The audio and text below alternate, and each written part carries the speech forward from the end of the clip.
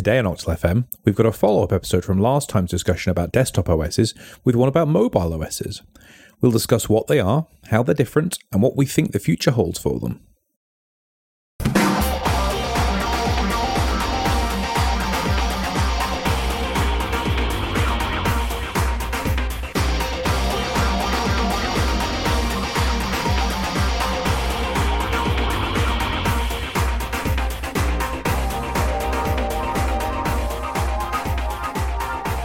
Hello and welcome to an episode of Octal FM. I'm Severin. And I'm Gelada. And today is a follow-up episode, kind of impromptu actually. We weren't necessarily expecting to do this one. But in our previous episode, we discussed operating systems, primarily for desktop PCs and, well, not PCs I suppose, but like desktop machines. And laptops. And laptops. A little bit. And as a result of that discussion, we realised that there was probably still quite a lot to discuss regarding mobile operating systems. So we thought that rather than trying to shoehorn it in at the end of the episode or make it ridiculously long, which it already was anyway, we decided to just do a whole separate episode regarding them because there's quite a lot to talk about. Yeah, there is. And we're going to primarily talk about Android and iOS. We actually fell down a big rabbit hole before recording of like other mobile operating systems, like not even just like the failed ones like Windows Mobile, where's that gone, and like Nokia's random you put Palm OS. Zune. I had a Zune, man. Did you? Yeah. Of course you had a Zune. And also, but there are actually like active current other mobile operating systems. For example, the biggest one is I think is probably KaiOS, which is like a feature phone operating system really, so more for sort of like flip phones and candy bar phones and those sort of style phones. And taken worldwide, those things are those operating systems are insignificant, but in pockets of, whether it's a country like India, for example, at one point in India, KaiOS was bigger than iOS, right? Because reasons like down to pricing, down to like availability, and Apple's, whether Apple is in the market or not in the country. Yeah, so it's much easier for manufacturers and providers within the nation to use something that's a little bit cheaper and simpler to get hold of than trying to negotiate with the Goliath that is Apple and then being very controlling about that. Right. So things like that are small, but not necessarily in certain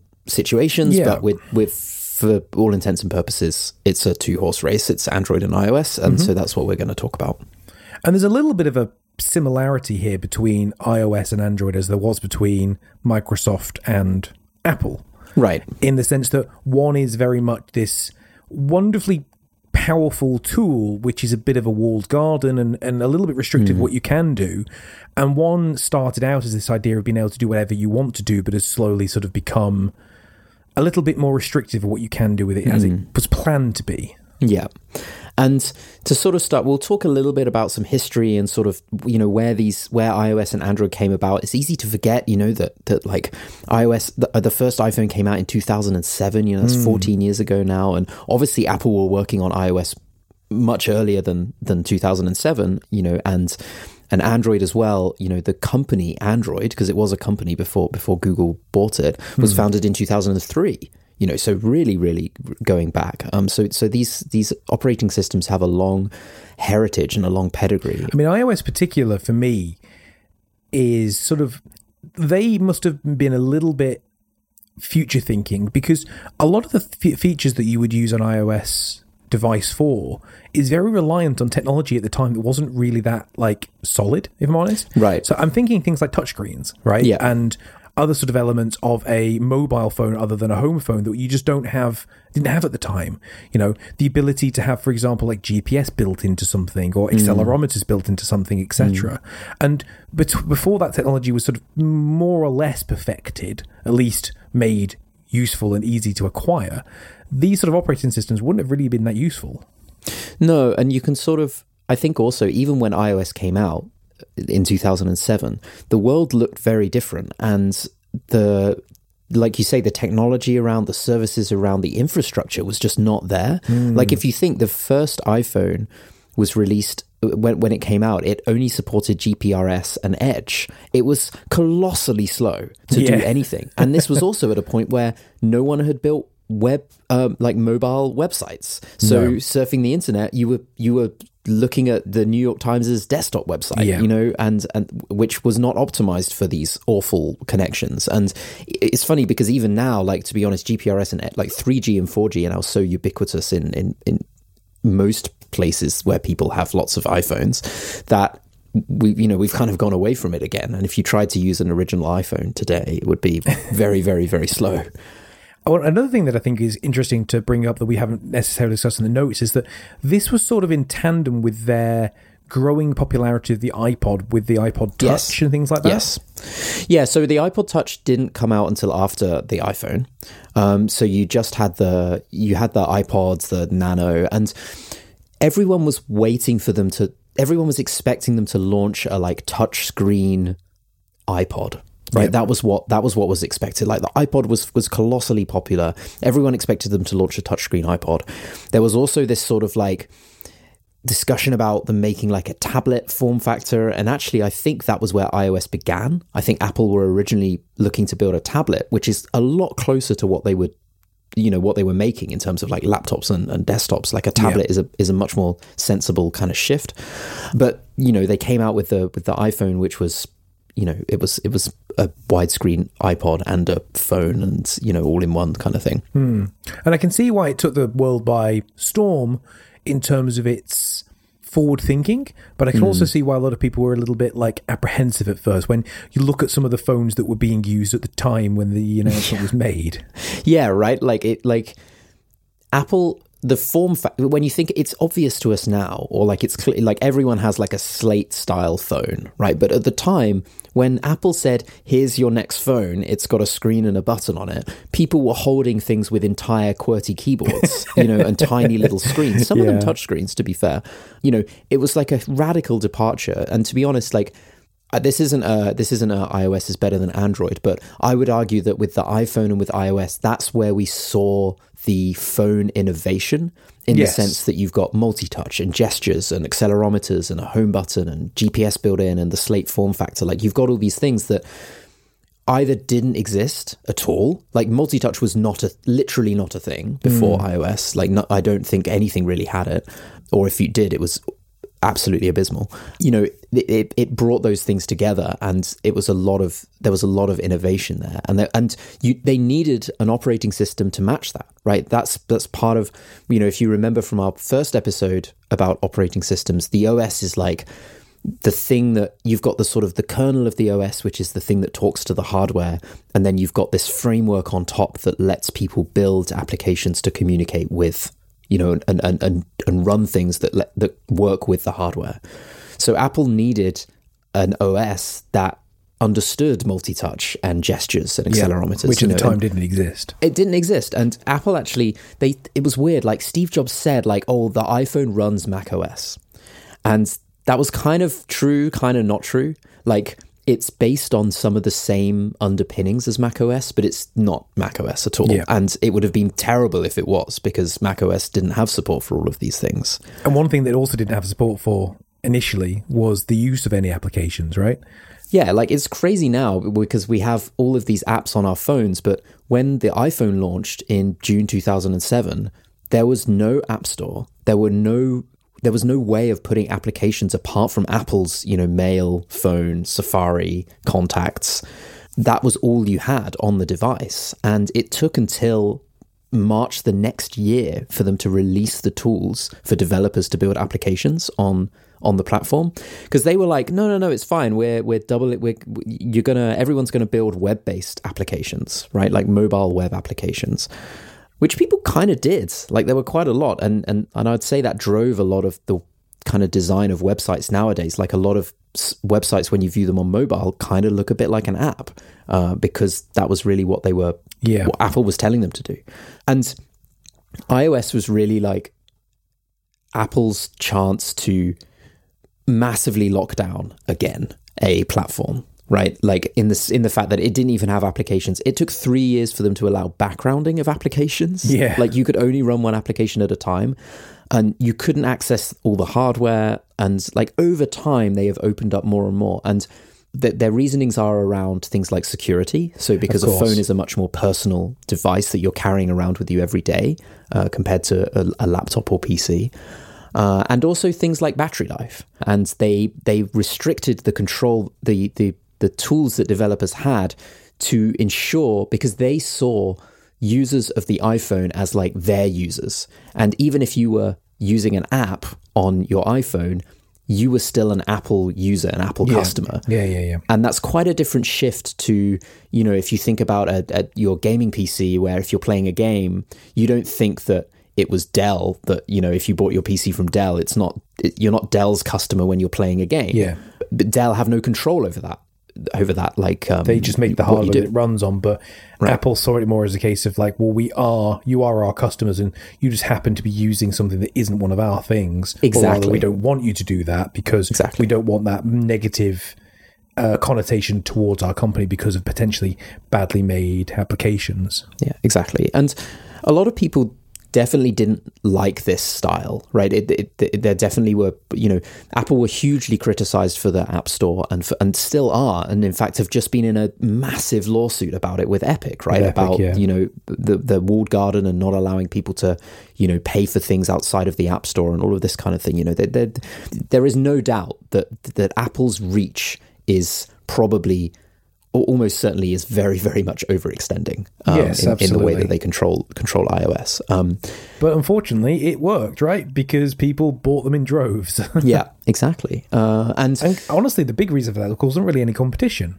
Because up until that point, like all those phones that we talked about earlier, things like your BlackBerries and stuff like that was your only other choice, and they were just chalk and cheese, really, in what they were like. Yeah. It's not really the same type of device at the end of the day. You know, you weren't watching YouTube videos on exactly.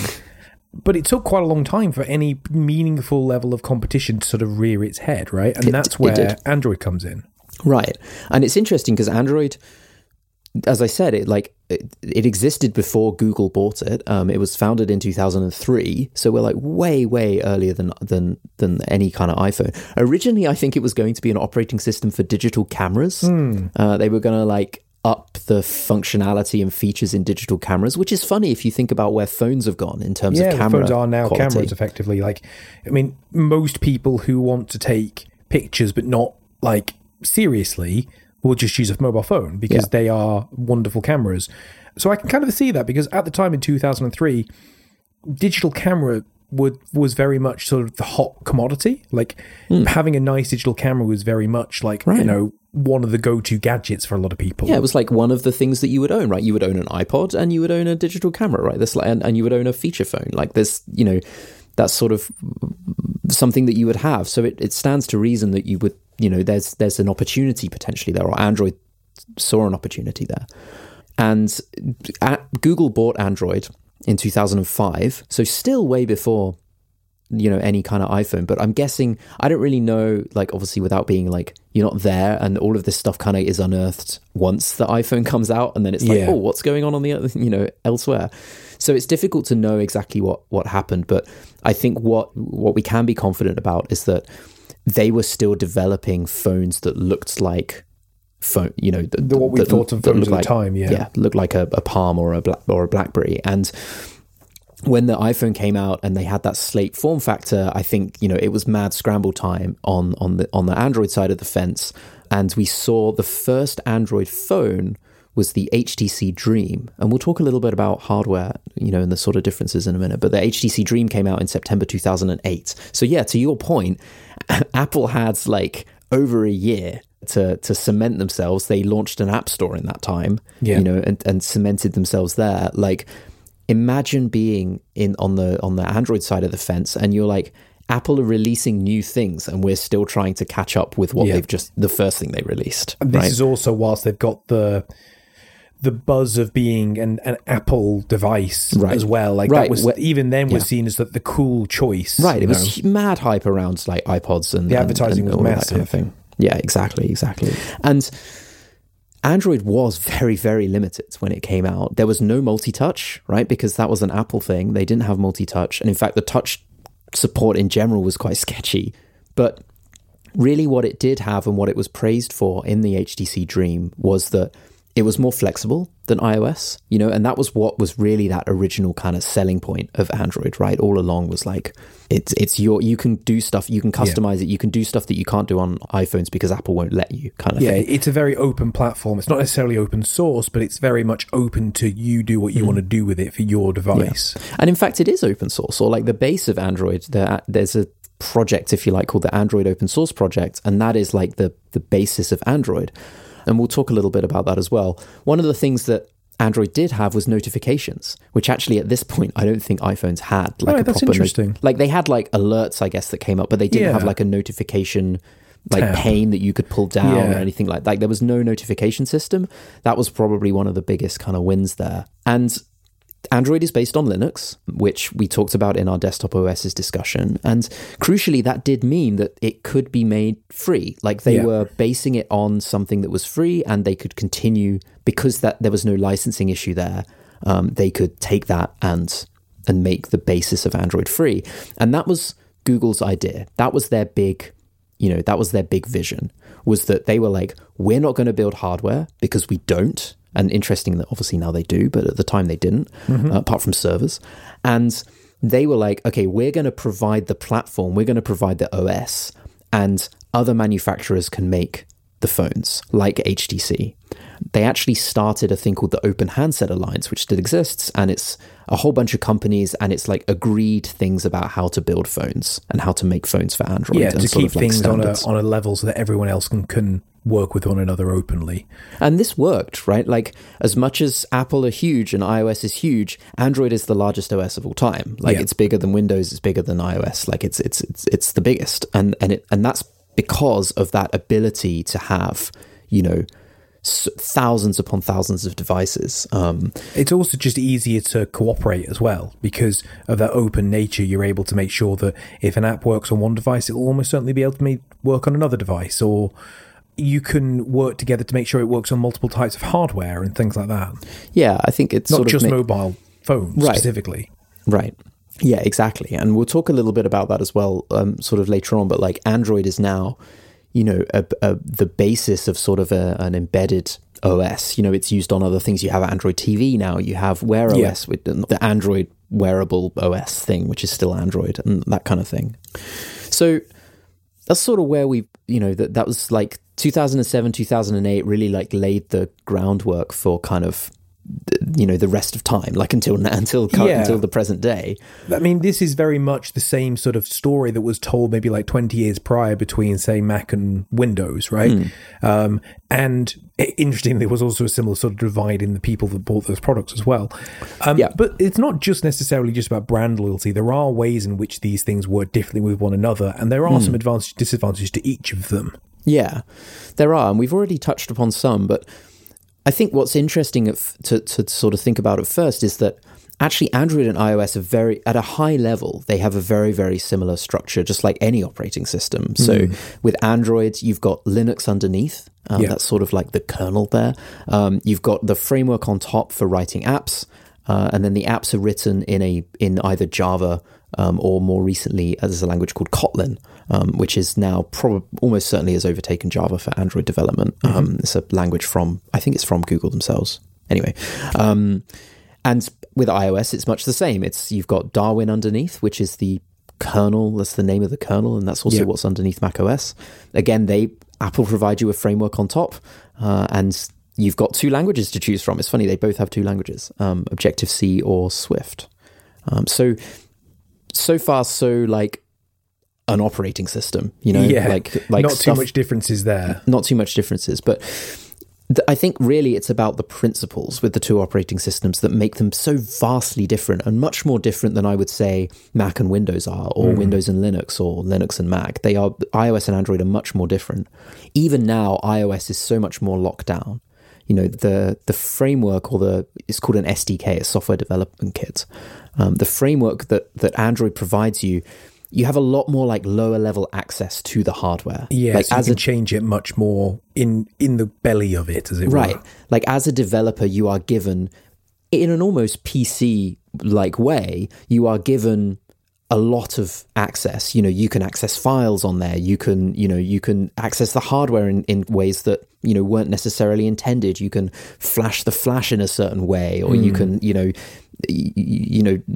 the screen turn the screen brightness up without the users, without the user doing it themselves. Like all of these kinds of like hardware controls, you can scan for Wi-Fi networks within an app. You can connect to a Wi-Fi network within an app. All of these kinds of things, these lower level access that Android gave you, that some of that you now can do in iOS, but historically you couldn't. iOS, it's much more about, here are the 10 tools as a developer you can use, right? And, you can ask the operating system to take a photo. You can ask the operating system to, store a file, but you can't be like, browse the file system, or you can't, turn Bluetooth off. You can be like, I want to, connect to a Bluetooth device, but you can't like scan with Bluetooth and stuff like that. So it's very much a case of like one being very free form factor. You can kind of make it work however you want it to, and one you have to buy a very, very strict set of rules and then play around with those rules to make it do what you want to do.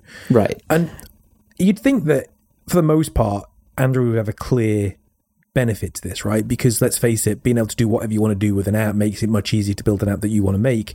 But one thing that we sort of didn't quite touch on just previously, but I think is important there, is things like security issues, right? Because any app that can access lower levels of a device has much more security risks attached to it. Right. And I think for me, even personally, that was evidenced by the fact that with my recent upgrade to a Pixel phone, and with the recent changes to, I think, is it Android 12? I think it is.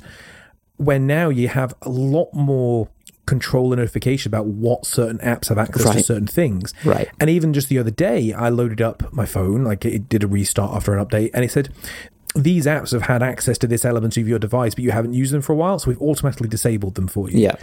And it's gone, just in case you forgot that this was here, sitting there having access to this element of your phone, which doesn't really happen on iOS.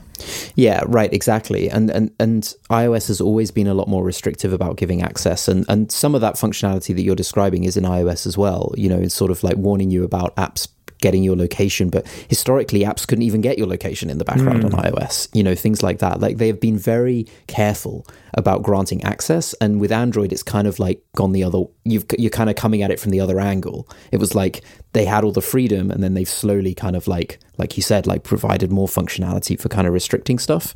I think another thing that is interesting in the differences is that with Android, there are multiple places to get apps from rather than one central location. I think the main one that you put here, which actually makes total sense, is like Amazon's base app store. You know, like Amazon have their own devices, things like their Fire tablets and stuff like that, and there's a whole app store separate to it. And many other manufacturers have their own app stores. Like, I remember when I had my Samsung device still, they had their own app store, and it was terrible, and it was awful, and their apps were never very good, and you wanted to get rid of them, but it was there, and you still could if you wanted to. Whereas with Apple, it's one choice. That's it. In fact, it's not even a choice, I guess, in that sense, is it? You have to go here, and that's the end of it. Right. And there's still, like, to sort of inject my own frustrations with Android a little bit into the conversation, like, Android is more tightly coupled to Google than ever. Even though you might have this choice of, multiple app stores and things like that, like the Amazon one, and there's also F-Droid, which is like an open source one, but you can't use Android without Google because there are services, there are things that applications want to do that require a central body of some kind, and all of those apps have been built so that central body is Google. The classic example is push notifications, right? With push notifications, if every app, let's say like you've got an app like Twitter, right? The way that push notifications work, your Twitter app on your phone is not in constant communication with Twitter. It's not holding open a connection to Twitter to say, if something happens, send me a notification, because that would just colossally drain battery.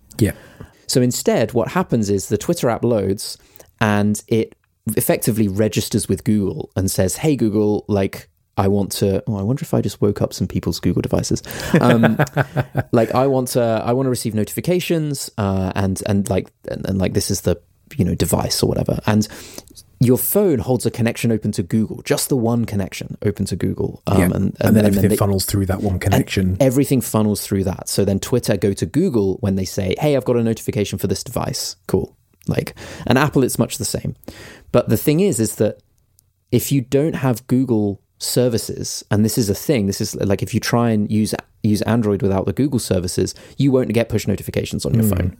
You won't get updates coming down. There's like a whole bunch of stuff. I can't even remember it all now, but there's like a bunch of like Google specific stuff that you just lose. And so it's sort of like with Apple, like it's all controlled by Apple, but with Android, it's kind of all controlled by Google anyway. Yeah, and there's no illusion of that in the slightest. Right. For the most part, when you're buying an Apple device, you accept the fact that that's what you are tied into. You are tied into their own ecosystem, and that's the end of it. Right. Whereas with Android, I mean, it used to be a case of like you could, but more than ever now, it is still very much you're a Google customer for the most part. Yeah. And it's been made even harder recently, I've found as well, like with devices in the past. I mean, I'm using my old Samsung device as the example, which ran Android.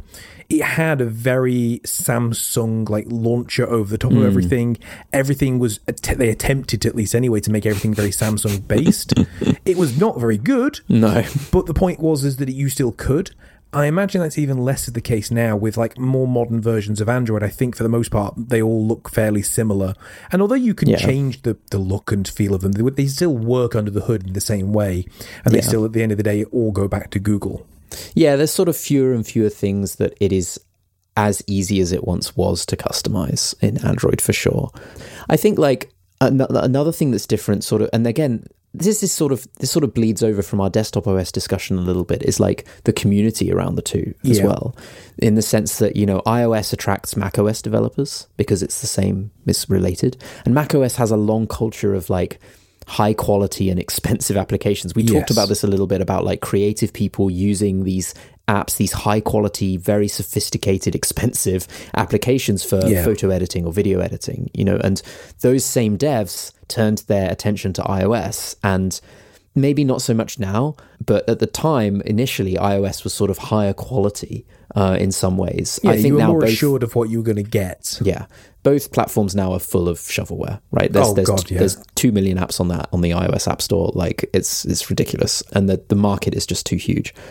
And the final, I don't want to go into it in too much detail, but like the hardware fragmentation on Android makes for is always going to be a challenge for Android as a platform, because as an app developer building apps for Android, you have an infinite combination of hardware and screens to deal with. Yeah. You know, you have no idea. Maybe the phone you're using doesn't even have a camera. Like maybe it has a physical keyboard, some of these ancient ones, you know, and you have like all of these, like the buttons are in different places. Some don't have buttons, some have sliders, some, you know, and the customization that people may have done on top of that means that it's very difficult to know whether or not your app is going to work on that piece of hardware, despite the fact that hardware is running the same OS as many others. Right. Whereas with an Apple device, an iOS device, for the most part, you can be assured that it's going to work. And there is some downside to that as well, even though that's a benefit in the sense that you know it's going to work on an iOS device with your app. But then also for the consumer, that's not as good, because then you're almost forced to make those constant upgrades. And this is where we go back to what we talked about in the previous. There's no competition. Yeah, exactly. Right. And you talk about things like planned obsolescence and the fact that you are almost forced, at least with a hardware device, at least with a PC, you can upgrade it. Whereas with a phone, you can't upgrade these phones. They are one and done. Also, phones are very like they're much more like everything's tightly integrated, right? With your PC, you know, you've got a CPU chop and change. Like it's like the components are very like even physically like spread out, right? And sort of they're very compartmentalized. There's not really compartmentalization inside a phone, right? So there are ups and downs to both of these approaches, and for the most part, I would say that like you gain in some areas as a consumer for going with Android, but you lose that in some areas too, and the same is sense for Apple products as well. Yeah, and I do sort of hope and wish that there was a third party that could maybe force them to be better in some areas than others, because maybe, you know, challenging this forced obsolescence would be really good, but then maybe like having a little bit more of a stricter requirement on what these hardware devices have to do to make sure that the user experience is never compromised. And you're not going to get that, unfortunately, I don't think. And until we was having this discussion before the show, I think this is going to be a very two-party race for a very long time to come. Whereas at least in the PC market, there is always that opportunity for things like a Linux-based operating system to come in. I'm thinking things like Chrome OS as an example. That, I know, ironically, we're talking about Google again. But at least you've got that opportunity. It's not going to overtake Windows or Mac, but at least it's a genuine option you can choose. With mobile devices, that's probably not a thing unless you're going for a really specific feature phone from like a really like niche company. Right. And it just doesn't really play a factor into things for people. Yeah, there really isn't anything else, right? And you're right that right now it doesn't look like there's anything on the horizon. You know, we've seen other OSs come and go. You know, BlackBerry tried to stick around. You have Palm OS. You know, we've had attempts from other businesses to sort of launch an operating system, but the fact is the user base, the way that app stores work, like just makes it too difficult. And the fact that the hardware is so tightly, it does have to be in some way tightly coupled to the OS because of the way that you're interacting with these devices. And that's, I suppose, another element as well is the hardware manufacturer is going to be less inclined to try and make hardware work on another operating system when they could just go with a safe bet, making sure it works on Android. Right. Also, these operating systems are fantastically complicated. Yes. You know, they're more complex than I would say than Windows and Linux and Mac OS because they have a lot more to deal with in terms of security, and there's a camera on it. You know, there's so much hardware crammed into these devices and all the battery management and everything. And you know, there is no room for, it's not a cheap investment. You know, when you had little feature phones from Motorola and Nokia and they could do like 3 things, you know, those people were writing those operating systems in inverted commas in assembly. You know, that you could just write one by hand. You know, like it wasn't like obviously it's difficult, but it's not like but they were doing very specific things, so it didn't have to be this massively expansive thing with all of these contingencies planned out ahead. Exactly. Whereas now, because these phones are so multifunctional, that have so many different applications that you could run on them, there's just an infinite amount of things you've got to try to take into consideration. So I don't imagine there's many companies biting at the bit to try and kind of jump into that market. I mean, we did take the discussion as well as it's surprising that in some instances some companies already haven't tried that. Like we brought up things like Amazon and Facebook as the examples. Yeah. Like it does surprise me that like with their massive reach within their own ecosystem specifically, they haven't tried to push their own hardware operating systems. Yeah, and I think sort of coming back a second to your point about like why would any company try, I think that you're right that like and there is a question there of sort of why would Amazon and Facebook not try. I think one area where we might see something but not yet is proper Linux on mobile, which is where, you know, it's Linux all the way through instead of Linux then Android. That is in its very, very early stages right now, but there might be something we see there where you could then take advantage of Linux as the platform kind of thing. I suppose the issue with that, unlike with the desktop market, which has got things like Google and Valve pushing that forward with investment, there's no investment there for a mobile device. So it's all going to be community driven. Right now, it is 100% community driven. And there's just, that's, as we already discussed, it's infinitely harder to build a mobile operating system than it is to build a desktop version of one. And it's taken this much time to be able to get good Linux operating systems, but then immediately within 2 weeks stop working because some change to a particular piece of hardware occurs, and then it takes months for that same community to try and fix it again. And so it's very much just going to always be one of those passion projects on the side for people, and it almost certainly will never impact anything on the consumer level. Yeah, and I think that we won't see any radical changes in sort of the software or the platforms that we're using until we really see a radical form factor change, right? In the sense that mobiles right now occupy this sort of like personal computer that you have on you all the time, the thing that you are interacting with the most. It's a very different world to desktops and laptops and even tablets to some extent. But they are very much personal electronic assistants, really, aren't they? And where we are seeing some movements is, you know, things like, well, there's some small movement in the form factor of phones in terms of things like foldable phones and rollable phones and all of these kinds of things, which, to be honest, just feel like gimmicks. very minor changes in an existing form factor and very gimmicky. Where we might see the larger changes is this movement, and we've talked about it before, into sort of VR and AR. And you can see it even with Apple and Google, because Android and iOS are gearing up. They are adding functionality to their SDKs, to their development kits, to help developers build augmented reality and virtual reality applications. Apple actually has a probably, best in breed AR toolkit for building AR apps that use all of the sensors and the gyroscope and the accelerometer and make it very easy for devs to build AR apps. So they can definitely see that there's something there. And the question is there a hardware form factor that is going to also come along with that? Right now, all we have is headsets, right? Like the Oculus, right? That's the only competing form factor we have is a headset. And that is not really in the same market. No, that's very different to a phone. Yeah. Like you were using it in one or two ways. You're either using it for gaming, which is the primary background push behind it, or you're using it in some fairly minor niched areas, for example, like training, like for example, like hospitals using VR stuff for like training doctors and nurses in certain procedures and in military applications and things like that. But it's also a full attention interface, right? In the sense that you are not doing anything else. You can't walk around with your VR headset on or like on your person kind of thing to like use regularly.